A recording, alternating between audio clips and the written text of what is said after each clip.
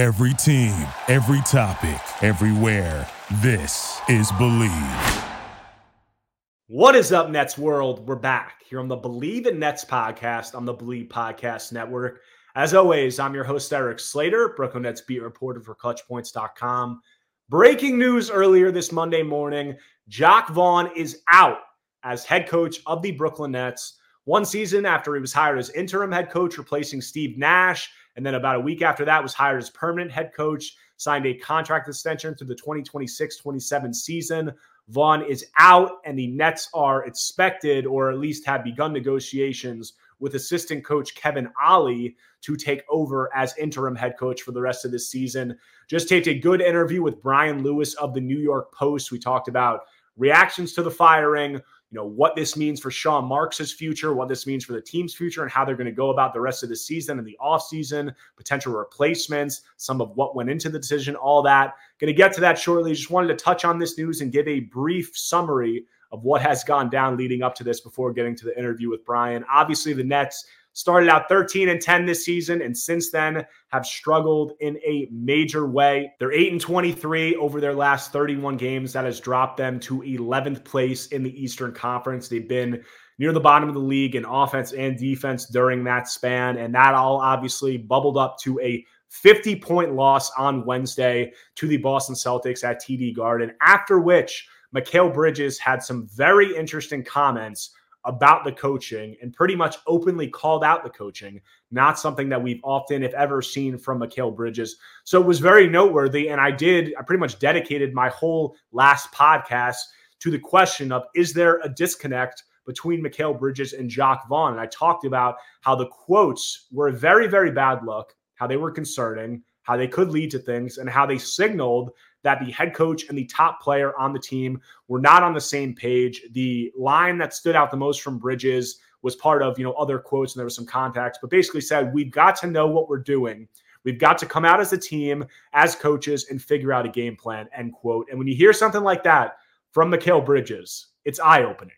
And it signaled the head coach and the top player not being on the same page, something I just talked about with Brian Lewis on my trade deadline reaction pod, the importance of being in lockstep from a management and a coaching perspective with your top player. The Nets lose by 50, and obviously these comments from Bridges were troubling. And there's some other things that played into this. Shams Charania reported shortly after the announcement of the decision that multiple players, including Spencer Dinwiddie, who's obviously now in the Los Angeles Lakers, and Bridges, said that they were already pretty vocal behind the scenes for months now about the offense that Vaughn was running, not having confidence in the offense, saying that it didn't have enough structure. They said that Vaughn came into the year obviously saying that they were going to run a free-flowing offense, the team, wanting to have a lot of guys have equal opportunity. And some of the guys, within that Nets locker room, Bridges and Dinwiddie being the guys that Charania named, said that it was important to establish a hierarchy. And that was something that the Nets hadn't done up to this point. And it was something that,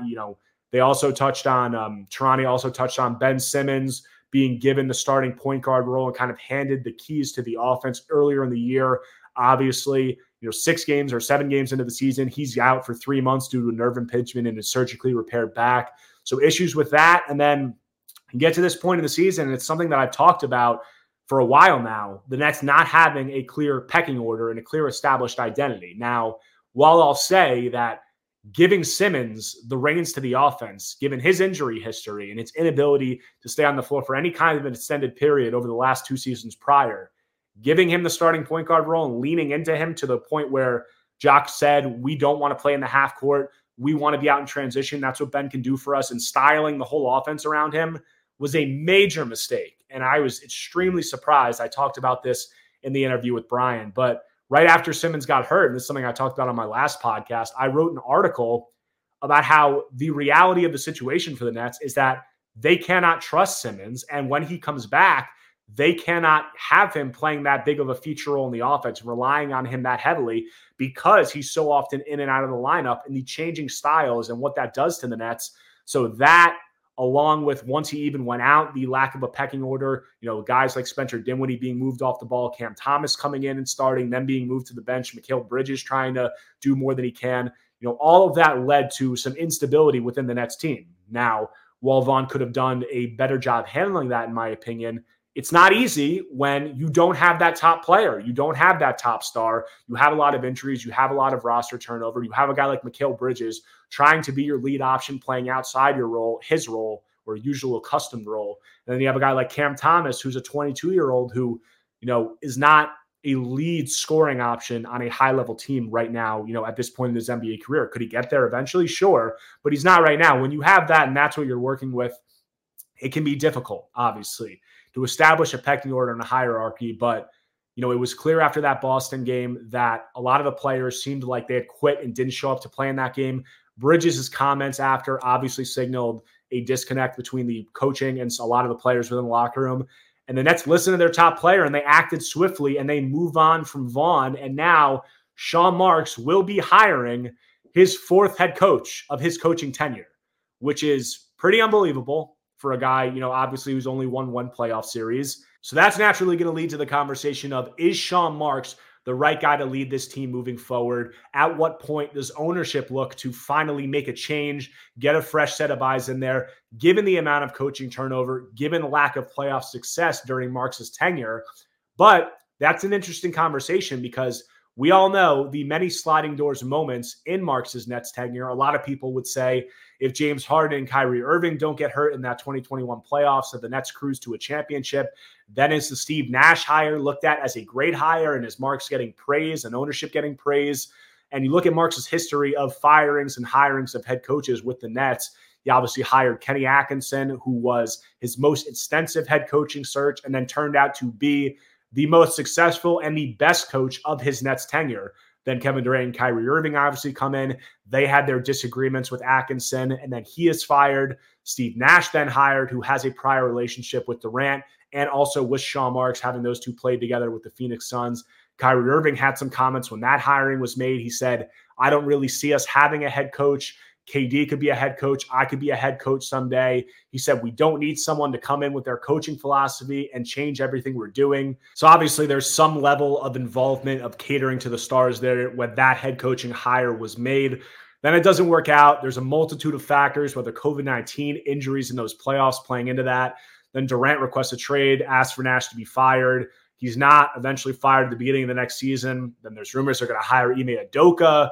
But then Jacques Vaughn's brought in. It doesn't work out. He's fired now. All of the things playing into that, there's a lot of different ways to dissect the coaching history of Sean Marks. How much of it was playing, catering to stars? How much of it should he have drawn a harder line? How much of it was just his own decisions? I broke down all that. I broke down this Jacques Vaughn firing, the news of Kevin Ollie likely replacing Vaughn as interim head coach with Brian Lewis. Hope you guys enjoy that interview. After the theme music.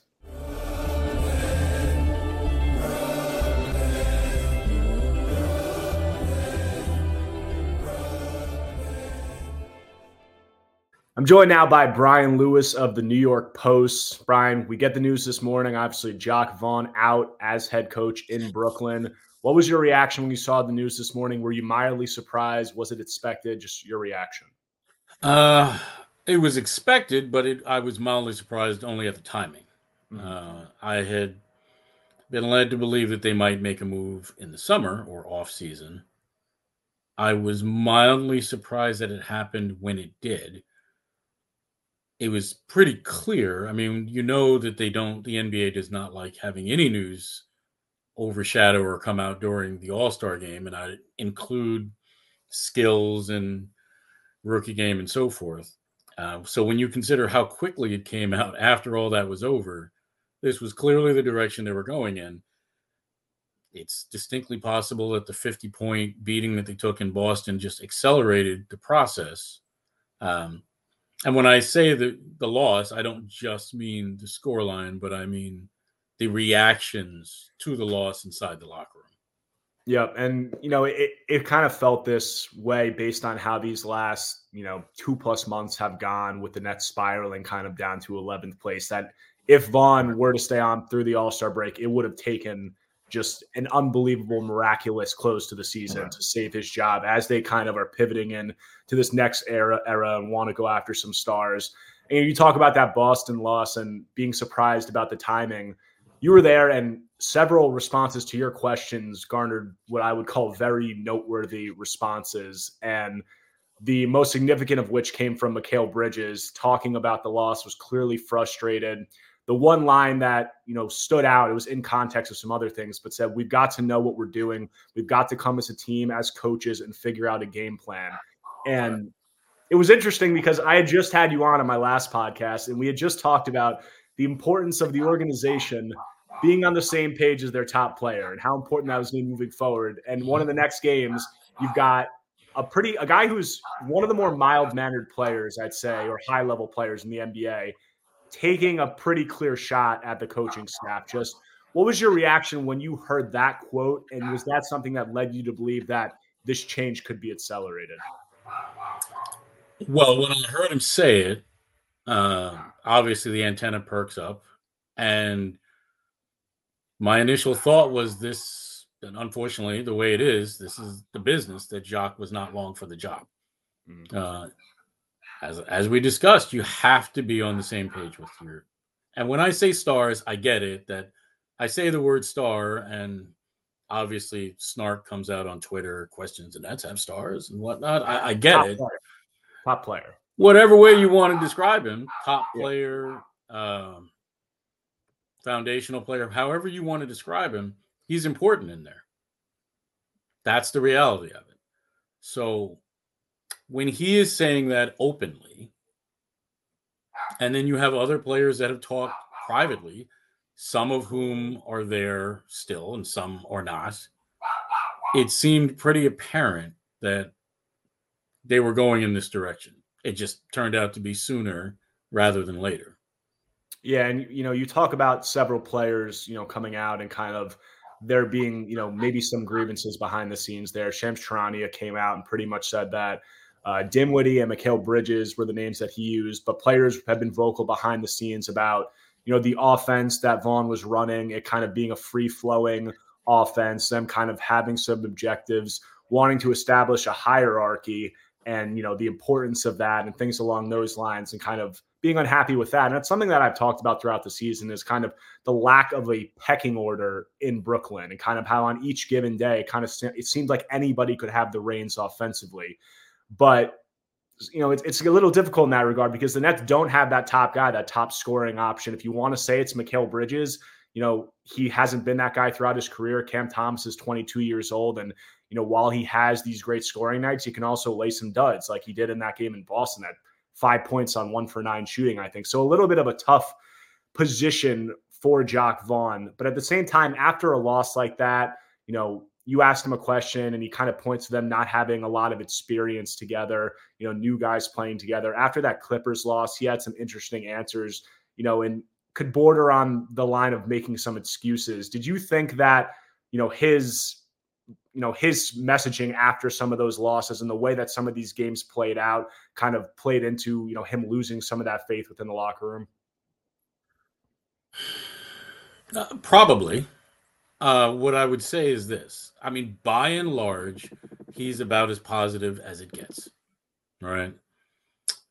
What I would say is there were different, I don't want to say factions because that's not accurate, but there were different people in the locker room that might have had different complaints for varying reasons, whether it was playing time and not being in the rotation when they felt they should have been, whether it was the way they were used. Maybe they are playing, but they are marginalized and off the ball and stuck in the corner shooting threes when that is clearly not their game and they're better on the ball. Whether it's guys that might have felt put upon because in their mind they're playing well and they're scoring and they feel like they're getting blamed for losses even when they're scoring like water. There are a number of reasons why his message may not have been connecting late the way it was early. But I think in the end, when guys feel one of two things, either you don't have their best interest at heart, which I don't think a lot of NBA players in that locker room felt about Jacques. I think for the most part, the guys thought he was a good guy, right? Or secondly, when you don't have a plan that puts them in the best position to succeed, where unfortunately I feel like a number of guys got to the point they felt that way about Jacques. That's a problem to overcome either of those things. If you have both of them, then you're gone. You might as well just walk in and say, just fire me. But when you get either of those things, it begins to be a problem. And I think Jacques fell into the latter category.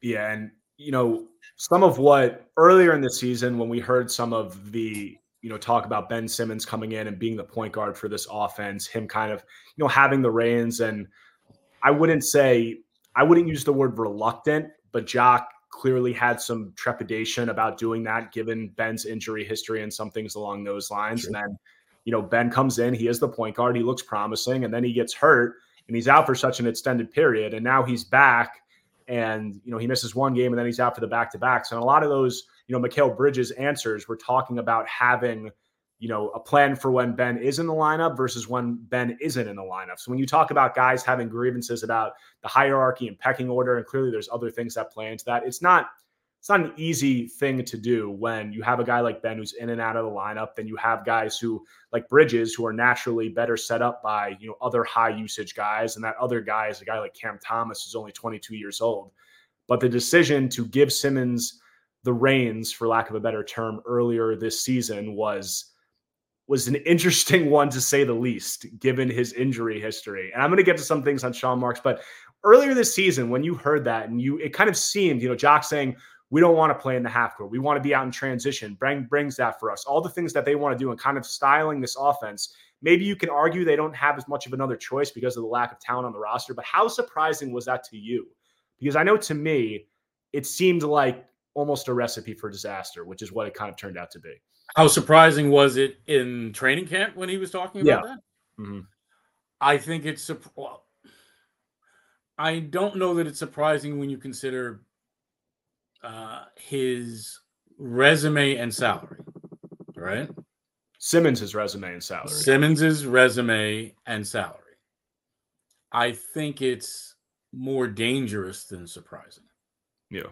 When you are saying, well, we are putting all our eggs in a basket that's labeled Ben Simmons, that's dangerous.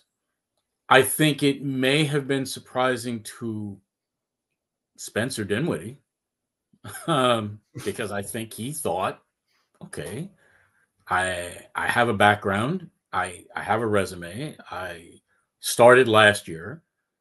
I take care of my body. I came in great shape, and I'm playing well in camp.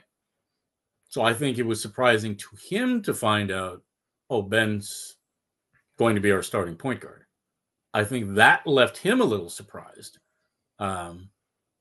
I think he probably thought, I'm the starter. Mm-hmm. And by the way, I also should be in position to get some sort of contract done. As it turns out, he got neither. He became the starter by default because, as we have seen, Ben had health issues.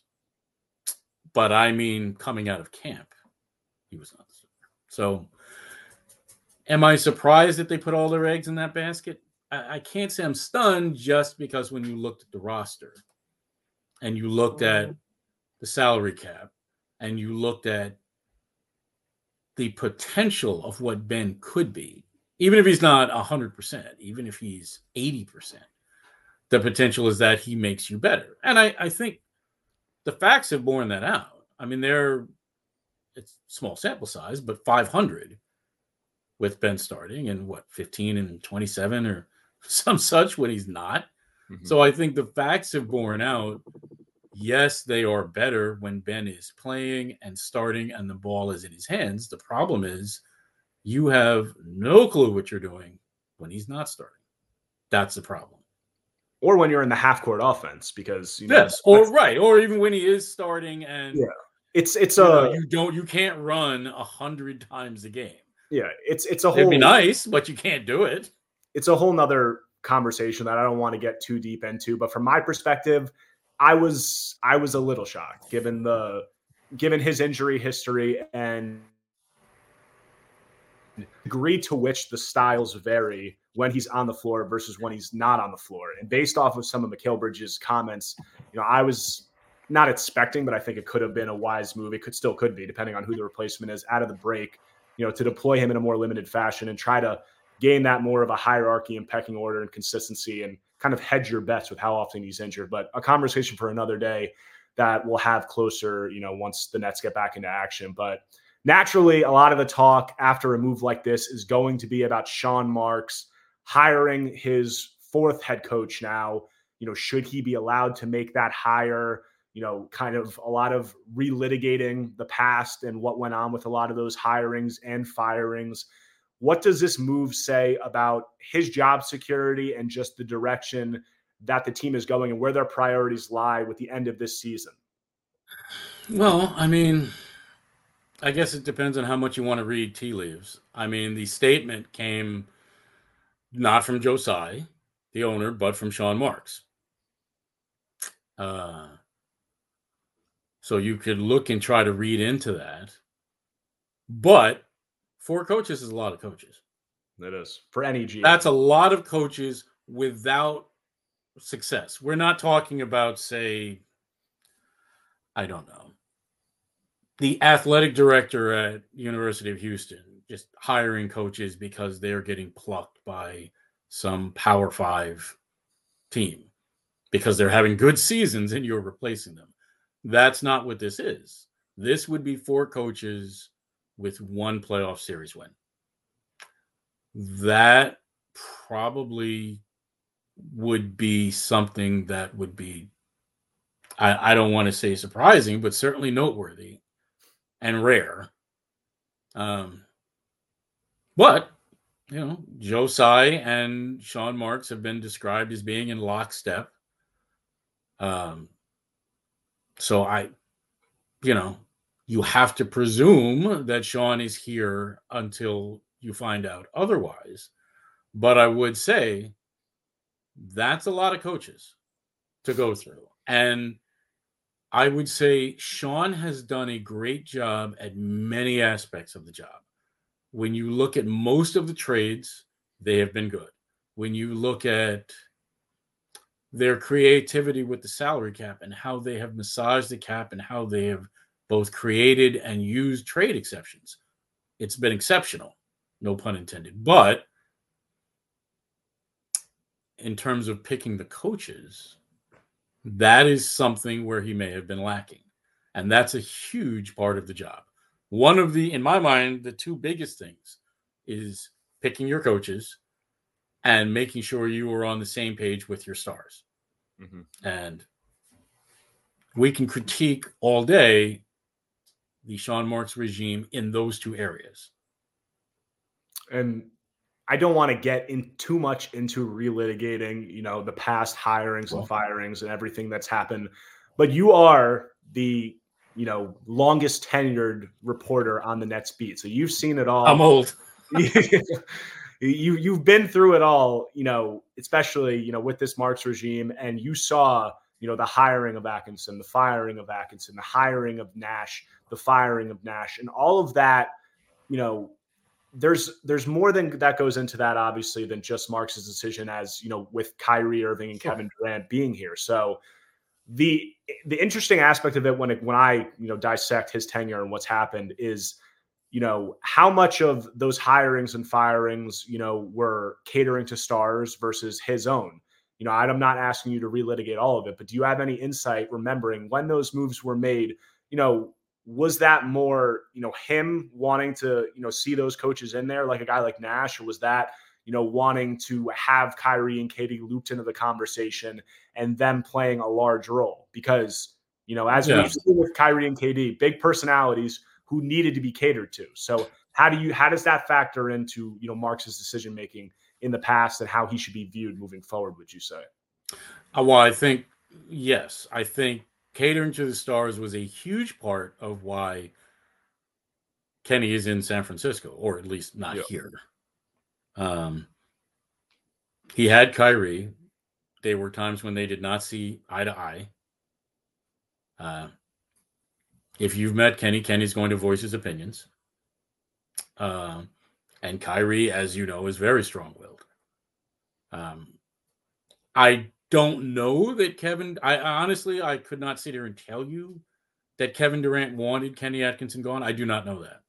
So I'm not going to go there. But I would say if he wanted him to stay, he'd be staying. Yeah. Right. That much we know. So, yes, I think catering to the stars, or at least one star wanting him gone and the other being ambivalent about it, that's why he's gone. And by the way, that was the last extensive coaching search they've had. Yeah. Was to hire Kenny, and I think Kenny was the most successful of the lot. When you look at what do you have and what do you do with what you have, I would say Kenny was the best. Now, Steve Nash, yes, a lot was made of Steve Nash being brought in because of his pre-existing relationship with Kevin Durant. But really, the pre-existing relationship was with Sean Marks. Sean had repeatedly tried to get Steve Nash into the organization, and it kept offering him jobs, and Steve Nash kept saying no. And the job offers just kept getting better and better and better until, like Vito Corleone, he made him an offer he could not refuse. You have a chance to coach Kevin Durant and Kyrie Irving. Of course, he's going to say yes to that. Now, Jacques Vaughn, that's a slightly different scenario. Once Kevin Durant wanted Steve Nash gone, then Jacques is your interim for a second time, did a fine job, and then ended up, I guess, maybe within, 7 or 8 days, is named head coach. Yeah. And then he gets the contract extension, I think, this time last year through 2026-27, which was, I don't know if surprising, but an interesting decision. I'd say it surprised me. I mean, I didn't see it coming. At least not at that point. I did not see that coming. Yeah. And, also there's the Ime Udoka factor into all this, because when Steve Nash was fired, the reporting from Shams Charania was that the Nets had every intention of hiring Ime Udoka as head coach. And then obviously Udoka had his own, issues with the Celtics that led to his dismissal there. The Nets were wrapped up in a PR shitstorm surrounding Kyrie Irving at that time for his post to the anti-Semitic film. And they end up pivoting away from that and going in the direction of Jacques Vaughn. Just what do you remember? And do you have any insight to, that kind of 180 that was done? Because all indications were pointing to Udoka being the head coach of the Nets. And then it's Vaughn, and then he's in Houston. Well, what I would say is this. Listen, I think Ime Udoka is a very fine coach. Now, it's not like Houston is running fourth in the West, but he's good. And I would say that he's somebody that Kevin Durant was very interested in. I would also say that there were a number of ladies, not one, not two, but a number of them that worked for the Nets and in the Nets organization, but also for BSE Global, their parent company, that had very strong feelings about Ime Udoka being hired. Now, it wasn't one and it wasn't two, it was several. And I want to be very clear. I am not saying that the opinions and feelings of the workers that might be lesser paid or entry-level positions mean less, but I'm specifically saying these were very high-ranking individuals that felt strongly about it, that were in a position to make their voice heard directly to ownership. You have to question, okay, Kevin Durant wants this. All of these women are saying they don't want this. Is this a hill that you're willing to die on? You're going to really pick this hill to die on. And it's also unclear exactly what the league's position would have been, because you have to remember, the Nets would have been interested before Houston was interested. Yeah. There were rumblings that the league had their feelings, in addition to what you're saying about the Nets women. But go on.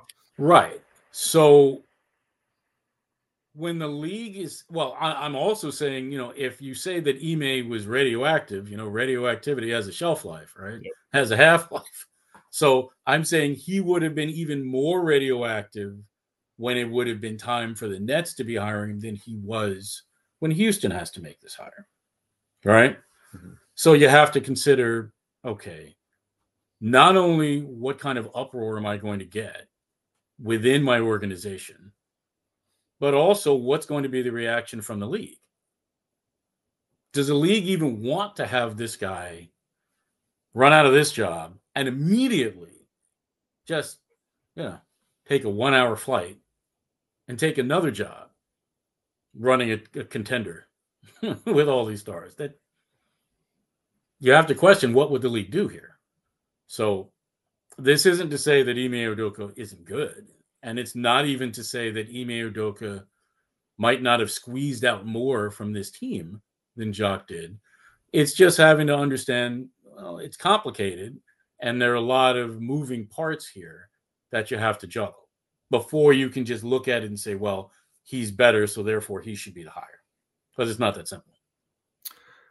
And now with Vaughn out the door, Shams Charania and Adrian Wojnarowski, and also like you and I had this inkling when this move was made, are reporting that Kevin Ollie is in discussions to become the interim head coach. And, Ollie's guy won a national title at UConn, had a very good record, like 130 and 79 or something along those lines during 6 seasons there. Spent the last 2 years coaching Overtime Elite, which is like a 16 to 20-year-old league that some of the best players and prospects in the country are a part of, and has come to the Nets. And, a guy with not really any NBA coaching experience made a pretty quick impression on the players, it seemed like. So just impressions of Kevin and that move with the signs pointing to him replacing Jacques Vaughn as interim head coach. Well, you're right. He's a guy that, one, I would say organizationally, they'd liked for a while. Yep. Even before they was also in very serious consideration with the Detroit Pistons to be a potential head coach before Monty Williams got the job. And I know a lot of Pistons fans who wanted Kevin Ollie to be their head coach there. So, but go on. Yeah. So, I mean, he's a guy that organizationally they've liked. Clearly, the players, as we discussed off camera, have, responded to him in a positive way. So yes, you look back, after the Charlotte game, and you look, and Jacques lets him talk before Orlando, and they respond there.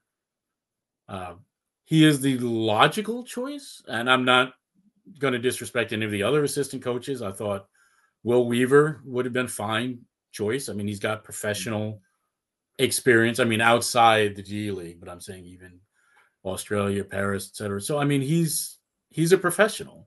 He would have been a fine choice too, or would be a fine choice, since this is not a done deal. I think Kevin Ollie would be a fine interim for the rest of the year. I think, again, you have to see what he does over the course of 28 games. I think it would be malfeasance to just assume, well, if you do a decent job over these 28 games, we're not looking under every rock to have an exhaustive coaching search, because they did that before. Mm-hmm. I think it would be necessary to have an exhaustive coaching search. But I do think Ollie is the logical choice for these last 28 games. And I have no reason to suspect that the players wouldn't respond to him, because they've responded to him in the past. And not that, Jacques, not that he's catching the short end of the stick, but, Ollie, if he comes in and is replacing, he's coming in with a team that the trade deadline's passed. They know who's on the team. They are going to be the healthiest that they've been all season. And they also have the second easiest remaining strength of schedule for the rest of the year. So, an opportunity to at least optically turn this thing around the rest of the year and, have a good taste in the mouth going in to the offseason. And another thing I thought was interesting that Shams Charania said on FanDuel TV was talking about, I spoke already about Dinwiddie and Bridges and people having their grievances with the offense and how it's being run, but also said concerns within the Nets that Vaughn remaining as head coach would hurt their ability to lure stars in the offseason. And obviously, that's going to be, that's the direction they're going. I talked about you after in our trade deadline reaction pod of where they're going with this and what they want to do. I'm not, Ollie hasn't been in the NBA, doesn't have, NBA experience per se. I don't know what his connections with players around the league are, but, it seems like that is going to play a big factor in that potential exhaustive coaching search that they go on this summer, if they do, as you would assume they do. Any early names or candidates that you could see, being in the running? Like people say Budenholzer obviously is a logical guy. There's other people, along those lines who could be in the mix, but it's obviously too early to say, but just early impressions. And what do you think they'll be looking for? Well, one, I would say, I don't expect Kevin Ollie to be a magnet for stars. Yeah. I don't expect too many coaches to be, frankly, to be a magnet. Player driven usually. I would say a coach might deter a star. Yeah. If a star has no respect for somebody who just doesn't want to play for him, I think that is much more likely than a star picking a destination because of a coach. Because let's be fair, the star can have a little impact on who's coaching, right? If you followed the Nets, you know that to be true, right? So you're going to pick the destination, and I'll get my guy in there, or get rid of a guy I don't like. So yeah, but I mean, listen, I think I don't know who's going to be the next coach. I don't even know that it won't be Kevin Ollie. But I would say, Bud is a good coach. Bud is really good, and he's available. I don't see a valid reason why he would not be somebody that you call. Whether it's Bud, or whether it's Kevin Ollie, or whether it's a number of the quality assistants that are out there, and there are a number. Quinn is. Yeah. He's good. Chris Quinn is good. There are Sam Cassell. I mean, there are a number of coaches out there. What about a Kenny Atkinson reunion? Is that something that you could see being in the cards? I didn't even want to say it because I don't want to cue up the Billy Martin jokes, but then again, probably a huge percentage of your podcast viewers probably weren't watching Billy Martin. That's more guys my generation. Yeah, maybe some. You don't know. Yeah. So, but yeah, listen, as I said, I think Kenny did a fine job here. I really do. I think most people would agree universally that he did a good job. And I think he is one of the better, more attractive coaching candidates that's an assistant currently. Yeah. One of the more in-demand assistants in the league. I don't know his opinion on coming back here. But they could do worse. They could do worse. And frankly, they have done worse. So yeah. We've seen that for sure. Don't want to keep you too much longer. Everybody's busy today. Any parting thoughts? We're heading into second half of the season. It looks like the Nets have a new coach in Kevin Ollie. Pulled the trigger on a move many did not expect to come during the break. Healthy, as I said, second easiest strength of schedule. Anything you want to leave Nets fans with?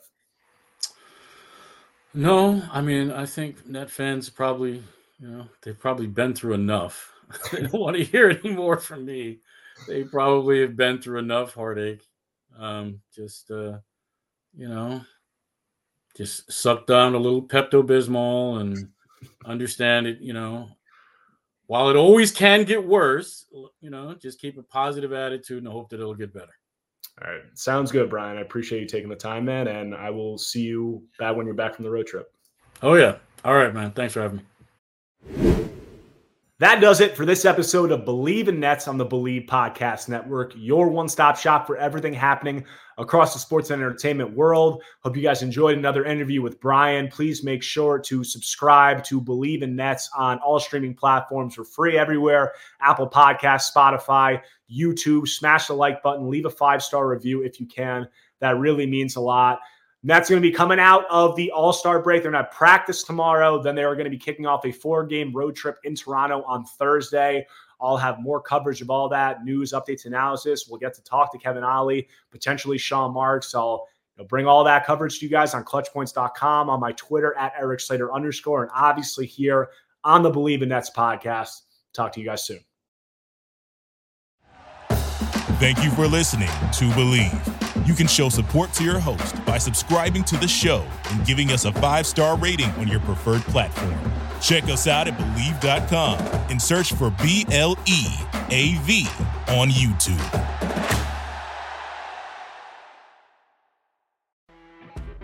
You know when you're listening to a true crime story that has an unbelievable plot twist that makes you stop in your tracks?